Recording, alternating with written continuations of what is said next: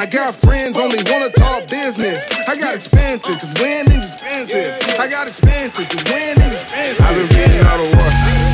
And welcome to Put That Coffee Down, the Freight Sales show for closers here on Freight Waves TV. Hope everyone's doing great. A lot of news out there with bankruptcies with Yellow and the chaos. Maybe a little bit of a turn in the freight market. Who knows? Regardless, though, it's always time to get out there, hustle, make some sales, make some margin, make those commission checks. And that's what we talked about here on Put That Coffee Down. We're going to talk about cross-border today. We're going to talk about South Texas and border crossings and reshoring, nearshoring. Again, I did that with IGL a few weeks ago. You can catch that on the audio version of Put That Coffee Down. I have a couple other episodes out. Dr. Mark Manera from Supply Chain Fitness. We talked about trucker health. We published that out last Friday. And from last week, I was on location with Hiram Hartnett over at Pegasus Logistics. So you can check out those back episodes on YouTube and wherever you download your podcasts at Put That Coffee Down or Freightcats. But today we're going to talk to Teclo Garcia. He's the CEO of Mission Economic Development Corporation down in South Texas in the Valley. He used to be with the city of Laredo.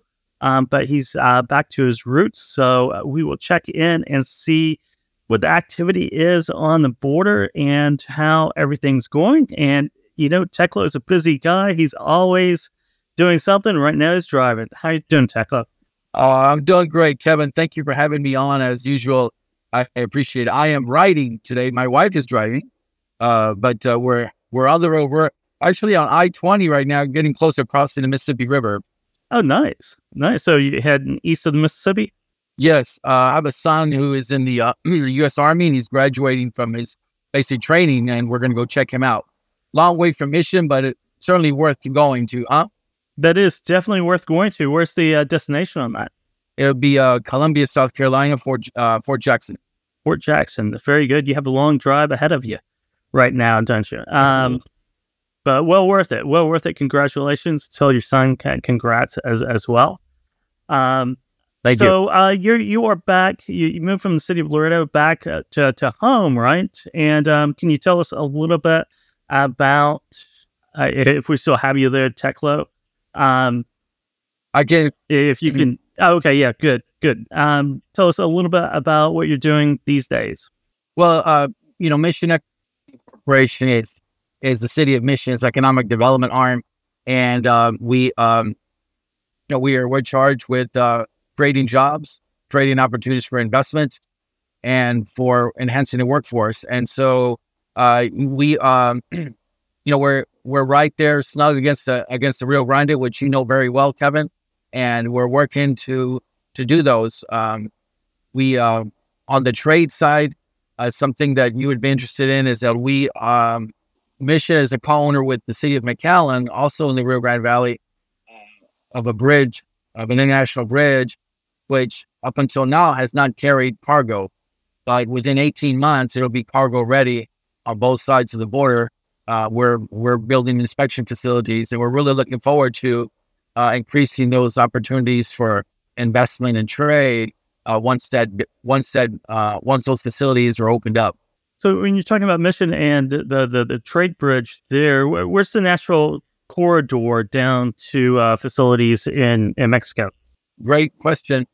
On the U.S. side is it's I-69, which is in the process of being complete, and otherwise it's U.S. 281, which connects San Antonio to the Valley and Corpus Christi, and of course I-69 is kind of a triple legged interstate, which is being completed to Laredo, the Valley, and to McAllen and Brownsville, and then leading up to Houston, and then all the way up to Texas and Tennessee and Indiana.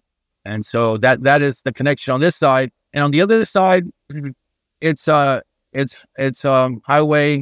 highways that connect Reynosa, which has about 200 plus maquiladoras, to Monterrey, and another highway, 101, which goes along the East Coast and connects to San Luis Potosí and Querétaro, who are both really important areas for trade and manufacturing.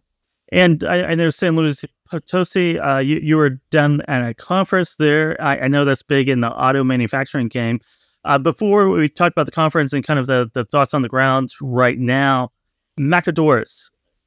Can you explain that term to our listeners and viewers out there who aren't familiar with that? Sure. And maquiladoras are part of a twin manufacturing concept where one aspect of a product is manufactured or assembled in Mexico, and a second half of that product is finished or done on the U.S. side.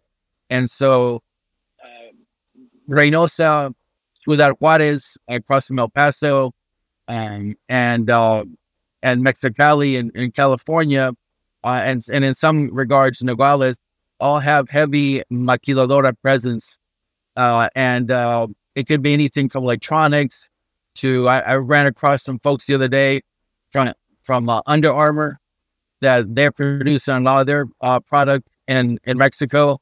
I came across another group from Great Britain that are producing electronic parts for vehicles on the Reynosa side. So it could run anywhere from auto content to apparel to electronics like TVs or etc.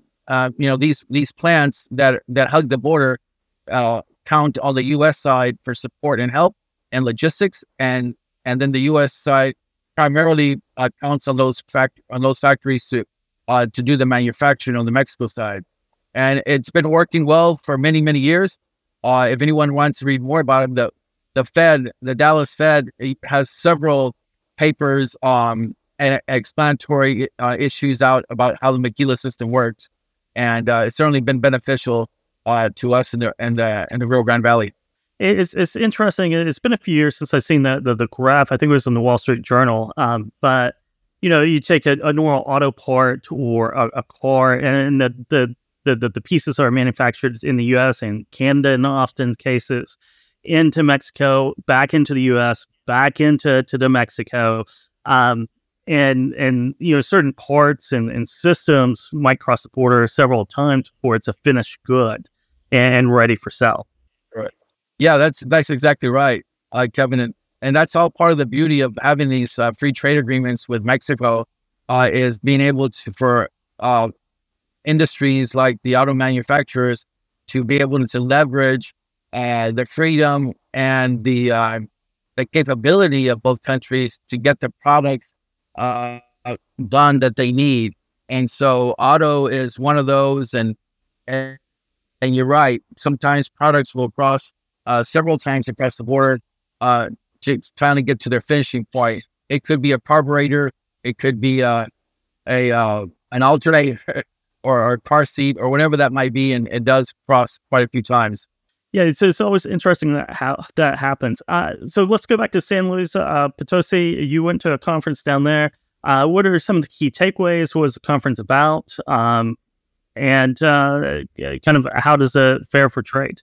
Well, one key aspect, Kevin, and I invite you to come with me the next time I go, was the chilaquiles, or unbelievable.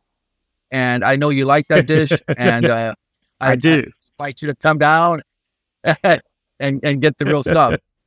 Joking aside, Kevin, San Luis is a very impressive city. It's located in central Mexico in the high desert. It's near the Bajío, which includes León and Querétaro, who do a lot of production.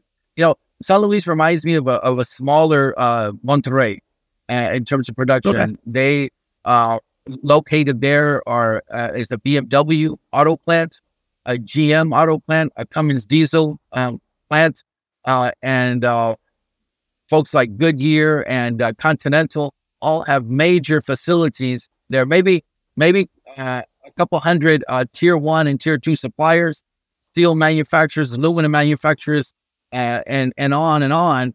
And the prosperity is easy to see around San Luis. I mean, you can tell how these manufacturing plants have really brought the city up in terms of into Mexico's middle class, or even better. I mean, it's not rare to see Mercedes and BMWs and GMCs pickups all around the city. At one of the seems like 100 coffee shops that they have in San Luis, and I mean, our hotel, just to give you an idea, was right next to a Sam's and a Costco, and it's just like U.S. style. Man, the city's not lost its charm. Its downtown is unbelievably well kept and historic from the 1800s, and the buildings are incredible. But the opportunities that San Luis presents, Mexico is really riding that wave of nearshoring and new investment. It really is incredible. And that conference was based on, nearshoring and an auto summit. And man, it's very impressive.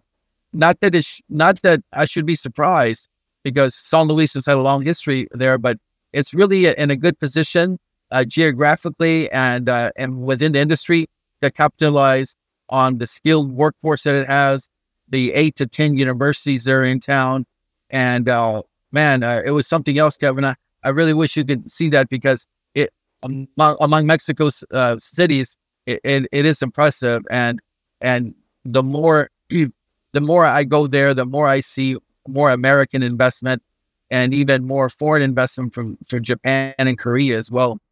And by the way, there's so many Germans in town. There's a German Chamber of Commerce in the city. A German Chamber of Commerce. So you compared it earlier to Monterrey, St. Louis to Monterrey, and I have never been to St. Louis. I've been to Monterrey.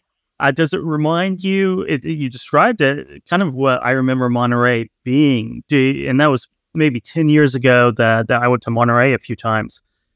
Does it give that sense of a feel and look, and both on the business side and the cultural side, like Monterey did maybe 20 or 30 years ago? And you can see it turning into the next Monterey. Yeah. I mean, I wouldn't go as far as to say that. I mean, Monterrey is certainly a city of enormous size and stature in Mexico, and it's becoming sort of a world-class city. I mean, with its airport, flights to Europe and Asia. I mean, San Luis is nowhere close to that. But maybe it was Monterrey, or it is Monterrey from 20 plus years ago. But with all the new advancement in technology that Monterrey didn't have back in the day. I mean, Monterrey's metro population is about 4 million, and San Luis is in a 1.2 million range. And so it one advantage it has is smaller, and it's tidy, and it's more manageable. Traffic is not terrible, not yet, and it's growing quickly. But yes, it does remind me of something like that. But certainly not comparable yet to Monterrey, but it can definitely hold its own for a smaller city. Oh, very good. So you're talking about Germans in town, and that's something that I've been hearing about, that there's a lot of outside investment coming into Mexico, not just, of course, from the United States, but from both European countries and in China and parts of Asia too, are all building factories and plants in Mexico. Is that the sense you're getting as well? Yes, sir. I mean, that's exactly what we saw and we've seen. And just about anybody around Mexico will tell you that is exactly what's happening. And Mexico is also aggressively seeking this investment from multinational companies that are heavily invested in Asia, not to shut down their operation in Asia, but to nearshore or open other facilities in Mexico. And that's been widely reported by Forbes and the Wall Street Journal and New York Times, and certainly the Texas papers. And so it's definitely a phenomena that's really incredible to watch. And what the message here for us along the border and in Texas in general, Kevin, is that it's almost too late to get ready. We should have been ready. We have to move very quickly to handle all this new production in Mexico. And it's almost kind of, we'll have to 5 years from now, look back and go, hey, what happened? Because Mexico is quickly transforming into this humongous manufacturer. They've always manufactured things, but at this speed, at this rate, it's just really incredible what we're seeing. Whether it's Aguascalientes, Mexico City, the state of Mexico, Toluca, Monterrey, and certainly Governor Garcia and Nuevo Leon, who I've met with a few times. And I guess we lost Teclo there. Are you back? Yes, I'm back. Sorry. Oh, there we go. I was mentioning that Governor Garcia from Nuevo Leon, which is a state that Monterrey is in, it certainly has been very aggressive in his effort to bring industry to Monterrey, such as, the gigafactory that Tesla is going to build there, battery factories, other manufacturers from Korea, Japan, from Europe. He's really been on the ball. Mm-hmm. Deserves a lot of credit for that. And so, yes, to your answer, you can definitely see the transformation happening in Mexico. How about on this side of the border? And I know last time we spoke, it's been a few months, but each time we spoke, it was about building up in construction and catching up on warehousing and facilities on this side of the border to as you said, to handle the capacity that's in the new trade routes that are going in this nearshoring trend. How's that going so far? Like down all along the border, new construction for warehousing space. Kind of what's the state of that right now? Well, I can speak to the Laredo, the Rio Grande Valley. I'm not sure about El Paso, but in Laredo and the Valley, our vacancy rates are about 1% for grade A, logistics warehousing, which is just incredible. Laredo is building as fast as they can. And in the Valley, we need more private sector investment into logistics and light manufacturing buildings and warehouses, because it's just not happening. And at 1%, we're going to be in a very tight situation. Even at 1%, we already are, but we're going to be in a situation where we're not going to be able to recruit with confidence because these warehouses that don't exist. We're going to need them. You are going to need them. We're going to need them. Go ahead. No, we're going to need them, or otherwise we're going to risk turning down some of these manufacturers that need space. If someone came to me today, Kevin, and said, "Hey, I need 200,000 square feet in the Mission McAllen area," the answer is we don't have it. We're gonna have to get it built. Laredo is in a similar situation. So these warehouses are being built as fast as possible, but in some cases we're not getting the notice or the investment from the private sector in order to get these going. And I'm making my appeal to the private sector to look at the Valley again, to look at Laredo again, and invest in those kind of warehouses that we need. And you mentioned, at the very first of the call, you mentioned the new bridge going in or around Mission, and that crossing, that's just going to increase demand for warehousing space. It's going to accelerate it, right? If you're playing catch up right now, then once that opens and that's functional and working, it's going to be off the charts demand for warehousing space and manufacturing and all the other infrastructure that goes into it. Oh man, Kevin, you're exactly right. And that's why I'm doing my pitches around the Valley. I'm going to California in a couple of months. I'm going to be in Austin next month, making this appeal to try to grab the notice of developers to say, hey, look, we're at 1% vacancy with cargo on its way. I mean, right now is the time to invest in this area to handle all the tsunami of trade that's coming our way. I mean, there's no other way to put it. I can see it in San Luis and Monterrey and other places. It's on its way, and we got to be able to handle it. We all know what happened the last time we had a supply chain issue. It really bogged down the economy. We certainly don't want that to happen again.